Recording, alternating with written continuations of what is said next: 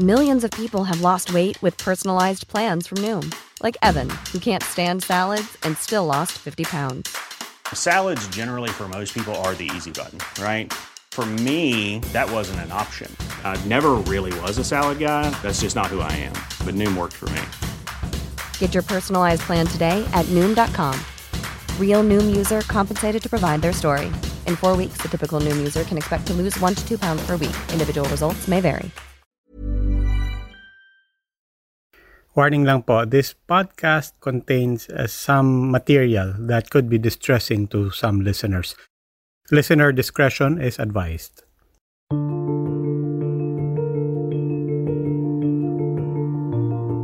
In June, a star football player at the Far Eastern University, Keith Absalon, and his cousin, Nolven, were killed when a mine exploded near where they were cycling in Masbate. The Communist Party of the Philippines claimed responsibility. The CPP said they mistook them for military. But how could this still be happening in 2021? It has been more than 20 years since the Philippines took part in the Mine Ban Treaty, and the AFP, the Armed Forces of the Philippines, decommissioned its own landmines.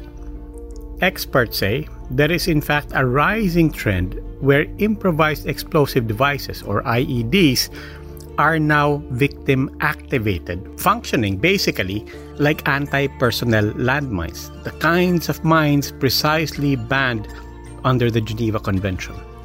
And on top of that rising trend, there is a disturbing development on how those landmines are being set off. Napansin namin na may kakaiba ng triggering device ang isang improvised explosive device. Yung triggering mechanism niya, pressure type na or tinatawag naming victim activated. Ibig sabihin, kapag naapakan siya ng kambing o ng baka o kaya ng sundalo o kaya ng armadong grupo, sasabog siya. Pwedeng maapakan siya ng civilian. Kahit sino, pwede na ang maging biktima. At interestingly, dito sa panahon ng pandemic, yung triggering device niya ay gawa sa alcohol na botelya, yung plastic. At kung titingnan mo yung gitna, pag pinipress mo or sinisqueeze mo yung alcohol, di ba? Ano yun? Malambot. So yun na yun, isipin mo kung i-press mo yun, it just takes mga 1 kilogram lang ng weight. Mag-trigger na yung IED. Ako po si Robbie Alampay, Puma-Podcast. Sa episode na to ng Teka Teka, we talk about landmines and the campaign against their continued use in the Philippines. The Philippines is no stranger to armed conflict, kaya naman hindi mapagkakaila na merong mga bakas nito in areas where battles take place. Bukod sa damage, pwede ring may naiwan pang mga armas tulad ng IEDs at mga landmines. Hindi lahat ng IED landmine. And there are different ways to classify a landmine. Fred Lubang, National Coordinator for the Philippine Campaign to Ban Landmines, or PCBL, explains some of the crucial things that differentiate these weapons. Una, base sa pagkakagawa nito. Ano yung make niya? Yan. So, ibig sabihin, manufactured ba siya o improvised? Gumagamit lang siya ng easily available materials. Pangalawa, paano ito na-activate? Paano ito na-detonate? No? Paano sumasabog? Paano siya pinapasabog? Paano siya dinadetonate? Una, pwede ba siyang command detonated? May tao nagbabantay at tinitingnan niya yung target, tsaka niya pipindutin at sasabog. O victim activated ba siya? Ibig sabihin, nilagay mo lang dyan to whom it may concern. Yung tipong kung may dumaan dyan na kalabaw, sabog yung kalabaw. Pero may dumaan dyan na civilian, patay din yung civilian. Panghuli, ano o sino ang target? Meron bang target? Sino bang target nung IED o landmine na yon? Una, vehicle lang ba? Personnel ba? Tao ba ang tinatarget mo? So, tatlong classification.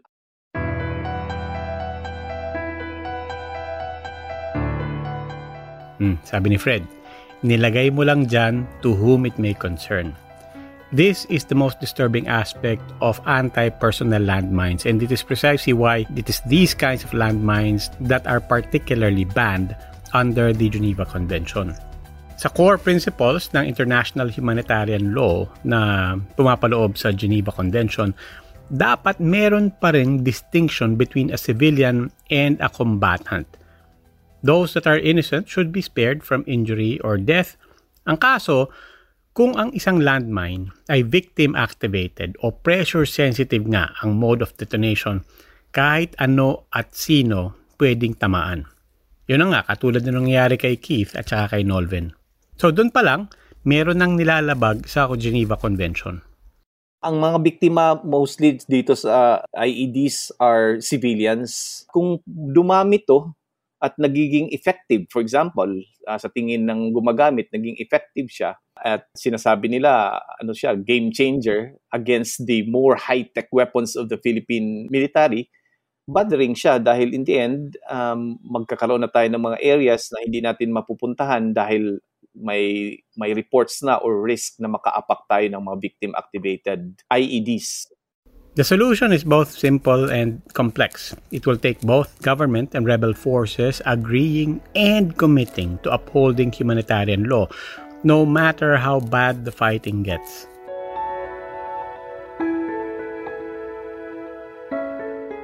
Yung kasunduan with the Commission on Human Rights na tutulong kami, ang Philippine Campaign to Ban Landmines ay tutulong dun sa verification nitong mga paggamit ng IEDs. Kailangan ng advocacy, kailangan ng edukasyon na hindi pwedeng gamitin ang ganitong klase na pamamaraan ng warfare.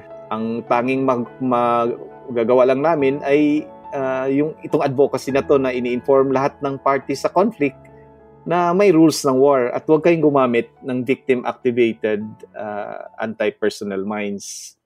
Yes, even in war, there has to be rules. Even if, or perhaps especially because, ceasefires or peace remain elusive. Pag sumabog ang isang bomba, lahat ng shrapnel na yan, hindi yan kumikilala na pag sibilyan, lumiliko. Pag sundalo, diretso. Pag rebelde, diretso. Pero dahil tanggap naman namin na nagigera pa rin at wala kaming power to stop the war, dahil nga yung dalawang panig hindi pa nag-uusap o ayaw nilang masolve yung problema, let's have the rules on how these weapons should be used.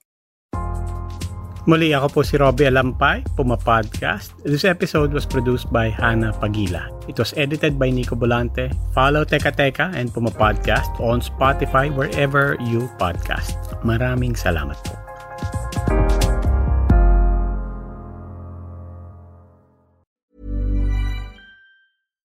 Hi, I'm Daniel, founder of Pretty Litter. Cats and cat owners deserve better than any old-fashioned litter. That's why I teamed up with scientists and veterinarians to create Pretty Litter. Its innovative crystal formula has superior odor control and weighs up to 80% less than clay litter.